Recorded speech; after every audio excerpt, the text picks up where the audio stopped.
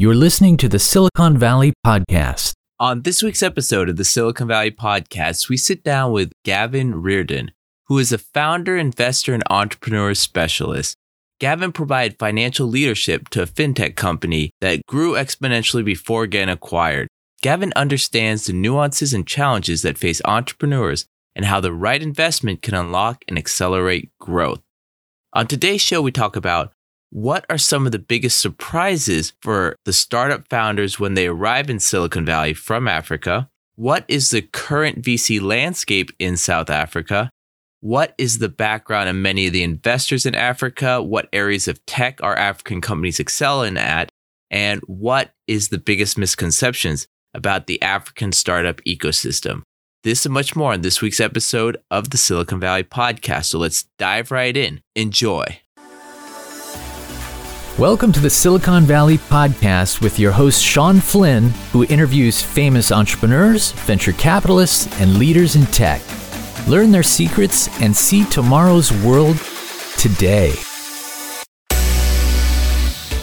All right, Gavin, thank you for being on this week's episode of the Silicon Valley Podcast. Now, before we start, I want to thank Paul Kelms, who made the introduction. Now, for our audience out there, Paul was one of the earlier people on the Silicon Valley Podcast. On his episode, we talked about venture capitalism. We talked about cross-border investment. We talked a lot about patents.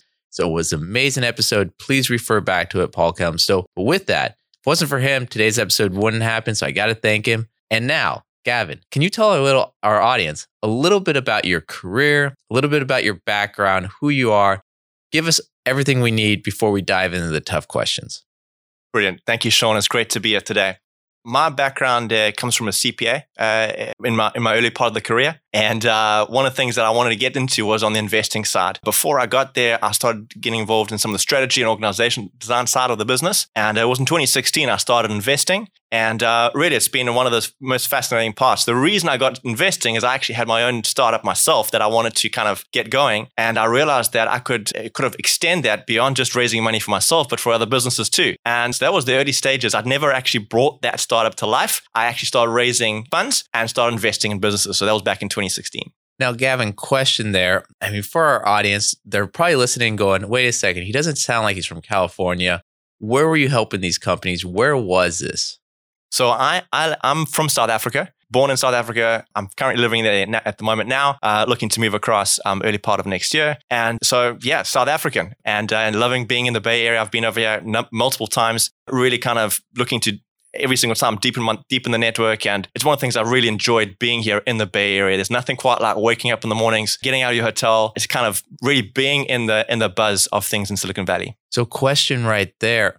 Our audience, most of them are based here in Silicon Valley. We're probably, I would guess, I've never been to South Africa. Tell us about this startup ecosystem that's there. It's very small, the startup ecosystem. It's been growing over a period of time. We've got some great talent from a startup ecosystem point of view, some great universities, some best-in-class universities. There's great talent coming through. What happens is that as you progress beyond that stage, there's not a lot of investment dollars to kind of get behind and back some investment. So there's been a growing venture ecosystem, but not nearly as what it can be to kind of catapult the whole system forward. There's a lot of capital flow coming in. It's been massive growth over the last 2-3 years, really kind of at the infancy stages of it. But from a talent point of view, great talent. There's some great incubators in South Africa. And we've got some great corporates there as well, doing some amazing things, not just in South Africa, but operating at a global footprint. You know, the likes of BMW, that is operating their autonomous vehicles actually out of Johannesburg, just outside Johannesburg. There's some great tech talent down in Cape Town as well. So there's a bustling ecosystem and there's capital that's required to kind of move that all forward.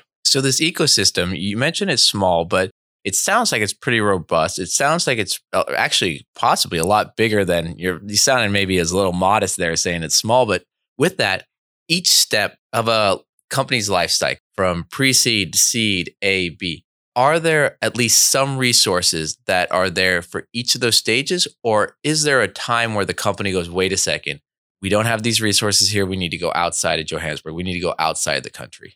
Yes. So resources from either partnership, either capital, either maybe even employment. Is there enough there that you could take a company from 0 to 1?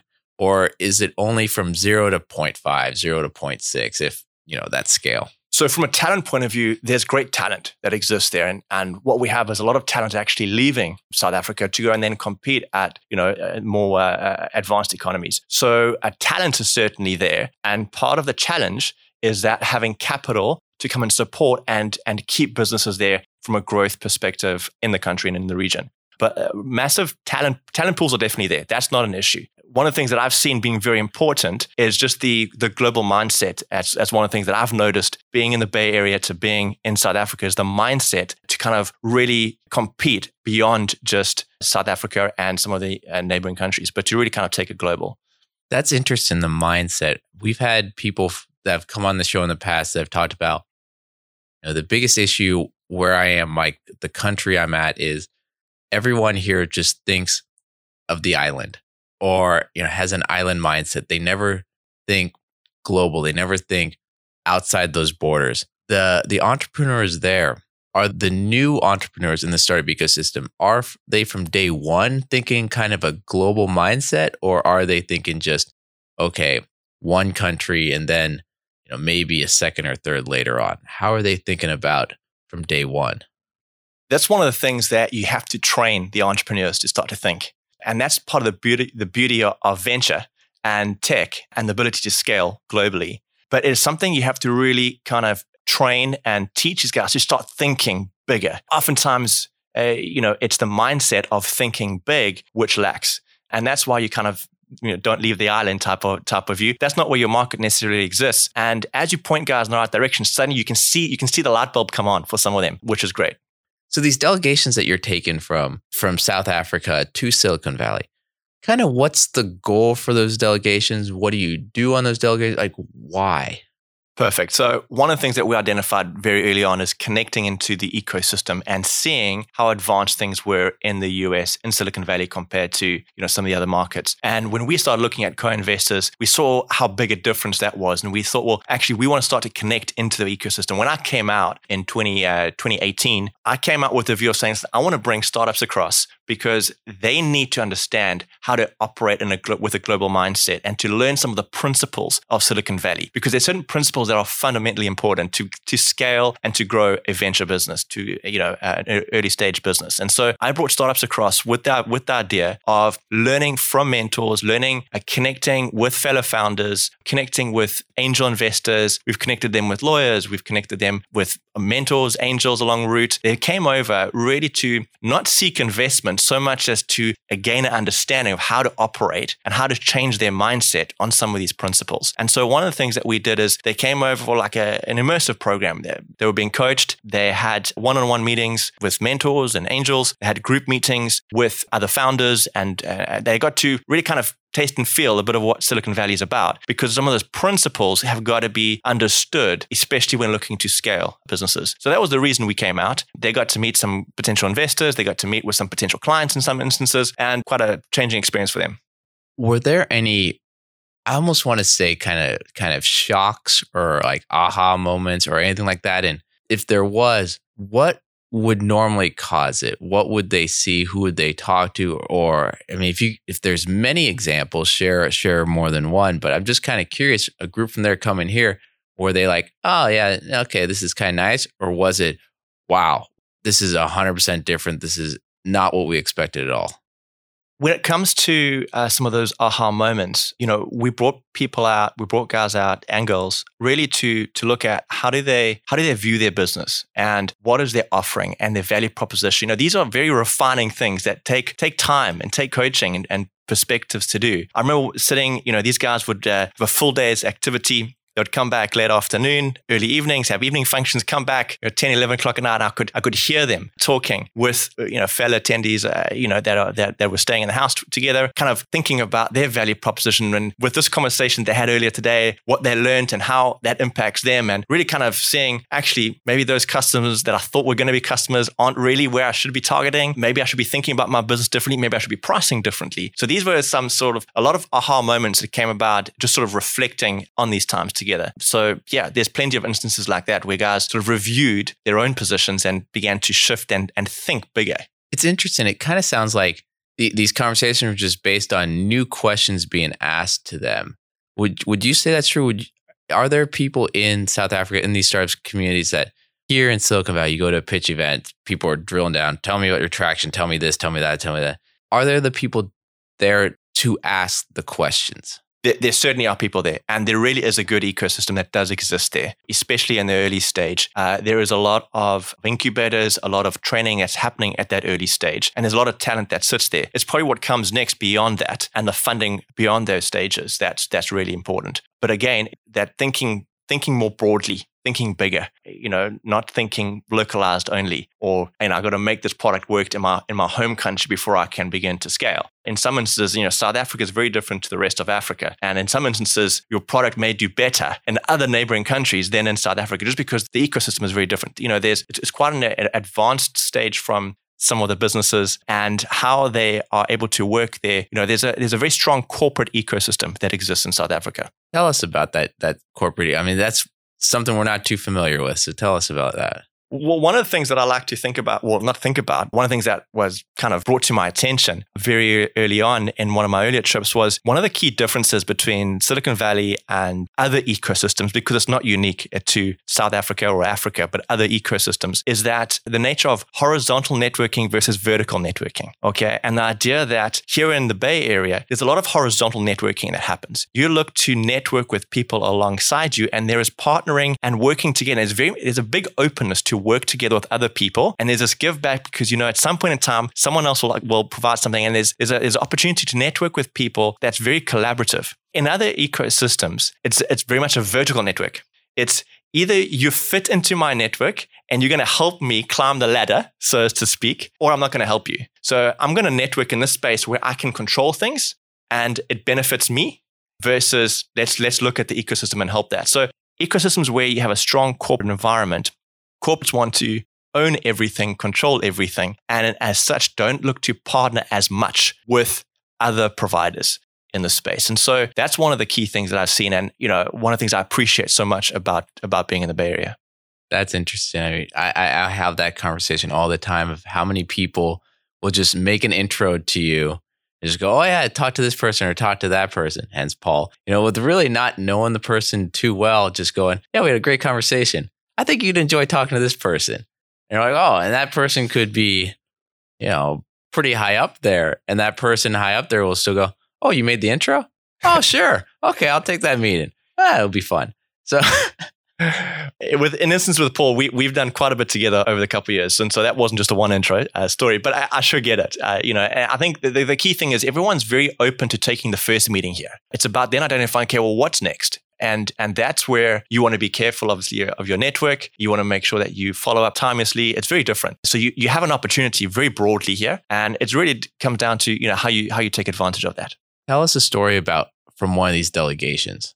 Maybe it was a company that had a great meeting. Maybe they met an investor. Maybe just tell us a story to share so we get a really good idea of what happens in these. One of the businesses they came across, they were supplying, not supplying, they were integrating some of their software with Google. And they had some, as part of the program, they actually managed to have a meeting with Google Cloud. And there were some conversations around their specific product, looking at some of those things. And one of the things that actually helped was looking at their pricing before they actually went into those meetings, because pricing is such an interesting thing. Pricing, you set your value at a pricing level. Do you price yourself at a premium? Do you price yourself from a value point of view? And it really is key to identify that very early on from a pricing point of view. Where are you looking to pitch, and what value and what product do you sit in that space? And so one of the things that we helped out them was actually from a pricing perspective, and that was beneficial for them. There were obviously one conversation led to the other, but that was one clear indication of helping guys figure out their product set, which they had, pricing which was existing, but really around refining where exactly you're pitching us at. Okay, now let's go the opposite direction. Let's go companies from Silicon Valley possibly enter in Africa, or maybe South Africa, then to Africa. Is there opportunity there? And if so, how big of an opportunity is there? There's certainly an opportunity. I think that there is a growing ecosystem on the continent. The advancement of tech on the African continent is actually very significant and not well understood by many in the Bay Area. I think that there's been some interesting conversations and people have spoken about it. But there's really an opportunity to dive a whole lot deeper into that. I think there's a lot of traffic, obviously, from Africa coming into the Bay Area. When it comes to startups looking to enter into the African continent, I think African continent is going to be huge over the next 10, 15 years. There's guys talking about, Africa being the next tech superpower into the future. From a tech point of view, when it comes to startups, you really do need to look at how do you partner with guys on the ground, to be honest. And I think the acqui-hires may be important, skill set on the ground. Africa is a big continent. It's not one country. It's a big continent with some great countries there, but there's different nuances that exist in there. And it would do well to partner with guys on the ground. Okay, partnering with guys on the ground. What suggestion would you have for companies over here to find these people? What countries maybe? I mean, Africa, you said it's a continent, not a country. Which countries in Africa should they look to maybe establish their beachheads? Where should suggestions for people here? So when we talk about Africa, there's 4 real main countries that are attracting all the investment dollars at the moment. Nigeria, Egypt, Kenya, and South Africa is really the top 4 big countries in attracting investment dollars. The populations in both are growing for different reasons. You have different markets that sit in there. So there's some great stuff happening in Rwanda, Tanzania, Ghana as well. So yeah, there's great activity happening on the ground there. I think one of the things to think about is obviously the different jurisdictions, and that's something that Africa's got to figure out in terms of the intra-trade between African countries and the role that tech plays inside it. There's obviously been some challenges in some of the markets from a fintech point of view, and that's really something to look at. But Africa is a big populous nation, and you don't have the issues of legacy infrastructure because there was none, right? So you don't have the issues of legacy infrastructure. You got advancing infrastructure from a tech point of view, and you've got things that are happening in Africa, which really does leapfrog expectations. And I think that's where people are seeing the opportunity that technology is going to advance very strongly in Africa. With that, what are the VCs, outside investors, kind of looking at or targeting in Africa right now? Are there certain sectors, or is it just tech in general? What's happening? Fintech is the big one at the moment. It has been for a while, will continue to be. The payment aggregators has been a big thing from a fintech point of view. Payment gateways, mobile money has been huge. I think what you're going to see as infrastructure continues is that it'll build beyond that. But fintech's always going to be a big thing. You got people coming online. Mobile penetration is big, is growing. Data usage is going to continue to grow. So you got people coming online, wanting to transact, wanting to do so at small ticket sizes. Right, admittedly, online with e-commerce, and current banking infrastructure doesn't actually support it. It's very costly to do banking on the continent, and so what you're going to see is that it continue to expand. There's some interesting stuff happening around energy. Energy infrastructure is a big thing that'll continue. Agri-tech is becoming a big thing as well. And I think there's when you're looking at from an investing point of view on the African continent, one of the things that's also a bit different in the Bay Area, you can have VC firms that focus only on one vertical. We invest in fintech, full stop. In Africa, it's much more widened. So you can invest across a more generalist approach because it's a more wider approach. So you're seeing agri-tech, you're seeing health tech. Health is going to be a big thing. So it's a populous continent. Health's going to continue to be a big thing. With that, you'd mentioned Silicon Valley investors. Yes, they like to niche down. I know machine learning. I'm a VC in machine learning. I do ag tech. I do fintech. I do that. It's more kind of they had a company, they exited, they have a PhD in that or whatever, but they have that niche, that focus. These VCs investors in Africa, well, one, what's kind of their backgrounds? I mean, did they have that tech company that exit? I'm guessing not, because it's so young, the ecosystem, there's probably not those people with the 2 or 3 exits. Tech in that also fairly new, so they might not have that background. Where are these investors coming from? What's their backgrounds? Most of these investors that come are typically out of the professional investment world, accountants, lawyers that make up a fairly big contingency. And that's scary in itself, right? Jokes aside. But you really do need to have a wider domain expertise on some of these things. And I think we're going to see that happen as more and more people enter venture with an African focus. And as we have more investors, more US investors investing into Africa, that dynamic is going to shift and there's going to be more investment coming into this space. So you really do have guys coming really out of the, from the private equity space. You have a lot of guys who are involved in private equity who have made some money themselves themselves, wanting to invest themselves and cut smaller check sizes, but they invest with a private equity mentality. And we know that, that's very, very different. Private equity and venture capital, same alternative investment class, and that's about where the similarities end, right? So there's a lot of learning to be had, even from an investor's point of view, around venture and investing in that space. But I believe we'll get there. What are the biggest surprises then for a Silicon Valley VC when they go to Africa and work with these companies? The biggest thing I think is there are investors.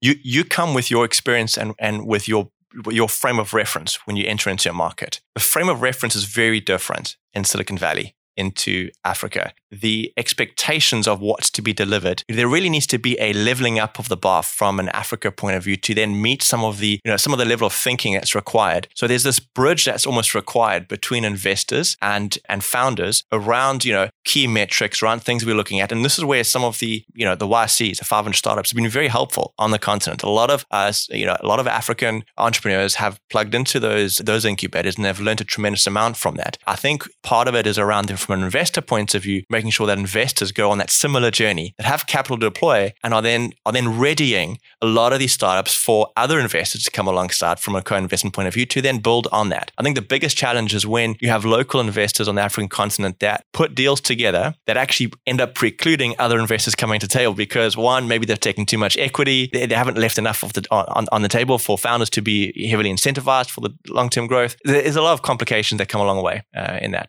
Now, do you see that the African VCs and the outside VCs like to play together and pool money together, or do you see them kind of compete? Every African VC is wanting to do a deal with a US Silicon Valley VC because it just expands the network, number one. Two, it throws wind behind the sale of the startup sitting there, and we're all on the same team. So I wouldn't see it necessarily as competing. Really, I think what's key is making sure that across the spectrum, we are mindful of the principles of early stage investment, and we are getting our founders and our early stage businesses ready to facilitate that investment. I think it would be, it's a no-brainer to be working together. Again, it's a horizontal network, right? You got to partner with guys across the ecosystem, and that's one of the means of doing so. Okay, so now say you get the money from Silicon Valley, they got the VC from Africa, you're pulling it together, you're putting it into a company there, you're investing, everyone's super excited. What makes it difficult to succeed in Africa? What makes it difficult to succeed in Africa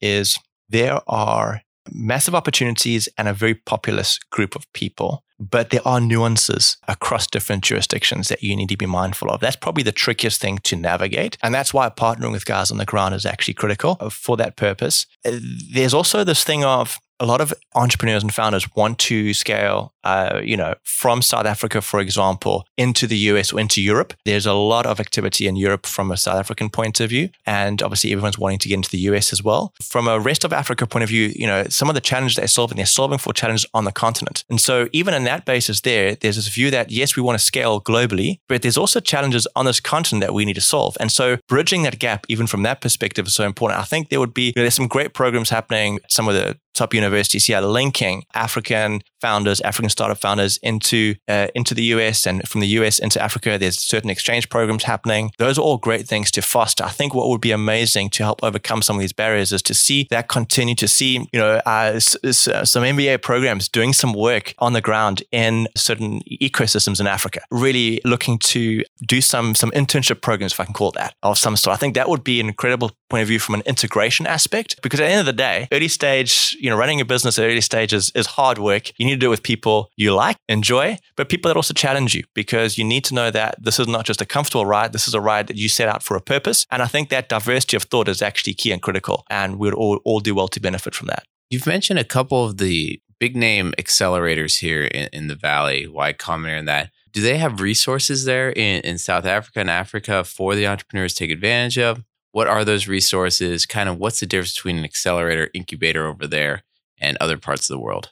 So there are incubators and accelerators that are partnering with some of the bigger brands in Africa. There's certainly resources. I think the guys have done some great stuff from a resourcing point of view. Oftentimes what we've seen with some of these accelerators and incubators is they then partner with some corporates in the country. Right? That comes with certain challenges, because then you start playing on the CVC side of things. And that comes with a different mechanism, different mindset as well. There's some great resources. Guys are doing some great work. And I think we're going to see that continue. Okay, now going back, we talked about startup ecosystem, we talked about money, and we talked about VCs. Now, you're also right now currently having a fund. I'm not going to say, but tell me about kind of, the reason why you're interested in helping these companies, these investments, in your thesis. So I'm interested in the role that technology plays in advancing business and what it does in literally shifting economies forward. There are opportunities that technology brings that, without, I'm certainly not a socialist by any means. I'm a capitalist. I'm after a return. But it's amazing how you can be returns focused, but doing good at the same time. And that's not sacrificing returns at all. It's actually just being a bit smarter, shall I say, around how you go about the opportunity and the role that technology plays. So really the core purpose for us is around investing in early stage opportunities that have the opportunity to scale globally, that can shift economies forward and really advance some of those things. That's part of the reason why I love deal making. I love the idea of putting deals together. I love the commercial aspects of that. I love the co-creating side of things. And then to see that come together and play when you start bridging opportunities together for early stage startups in other ecosystems, that's what's really exciting. I love the deal making side of it, and I love the opportunity and the co-creation part.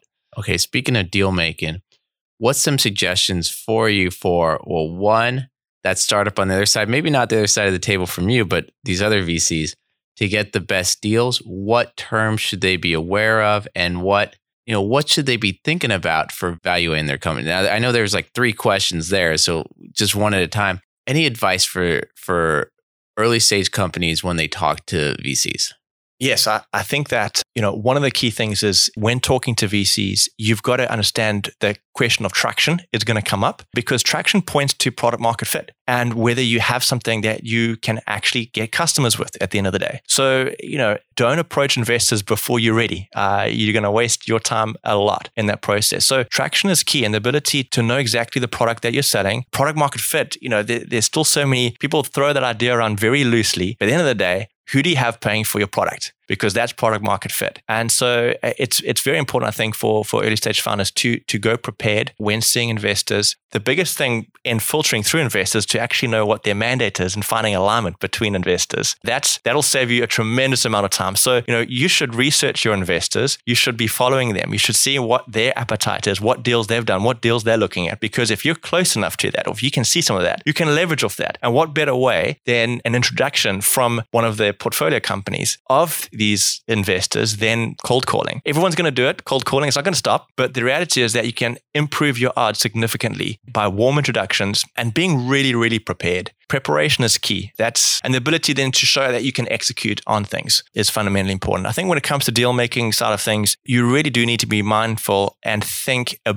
bit more long term than just this cap raise, right? And so what team are you going to need to get to this next milestone phase and show that you are thinking along those lines? Show the investors that you do really intend to exit, and yet you have this idea of where they can exit and how they can make money. Because if investors can't see how they can make money, they're not interested. Investors have investors, and we all have to deliver a return at the end of the day. So preparation is key. Make sure that you have some traction and make sure that you can have the right introductions to investors. You have to start somewhere, but start, and it's not, it doesn't just happen in one phone call. You have to get up and go every single day and have meeting after meeting and figure out the quickest way you can learn to get to the right people. And it's about having that grit and determination. Okay, then part 2, terms. Are there any red flags or terms that founders should know about? Things they should think about when having conversations with their investors or possible investors? Absolutely. You got to think of, liquidation preferences is a key thing, right? Tell us what that is. So oftentimes what investors may do is they're investing dollars into your business, and they want to make sure that there is a commensurate return with that. And then some of the things they do to protect their downside is to make sure that they're in an event when you have a liquidation event. Maybe you've sold your business, someone's bought, on the investment dollars that they invest, they have a certain liquidation preference. So they have a right to get their money back first before you then get to share in the upside. And one of the standard things is a 1x liquidation preference. That's pretty standard. When you start pushing 1.5, 2 times, you really need to start asking questions. What that means is that if someone invested $5 million into your business and you exited for 100, they're going to get their 5 million first, and then it's going to be shared 95 according to the share cap table. But if there's a 2 times preference on that. They're going to get $10 million out first before then everyone else participates. And anything more than one times liquidation pref, you really need to be asking yourself questions about, is this the person that's with me for the long term? If your valuation is too steep that they're insisting on something like that, maybe you should be looking at your valuation, because this is sometimes these things are used to kind of mitigate some of these high valuations and the expectations all around. So that's something certainly to watch out for. There's a myriad of other things that you need to be mindful of that comes to the clauses, but you really do need to have your lawyer on team and someone that's been involved in VC to really understand some of the nuances of some of those things. But that's the most obvious one. Okay, and then part 3, valuations. Yes. So the valuation question is, how do you know when, I'm making this up right now, no problem, you're pushing too much for a high valuation when you should take a lower one? How do you know you're not being pushed down too much when you should be taking a higher one? Well, I think expectations have really been reset through these last few months, and valuations have been down across the board.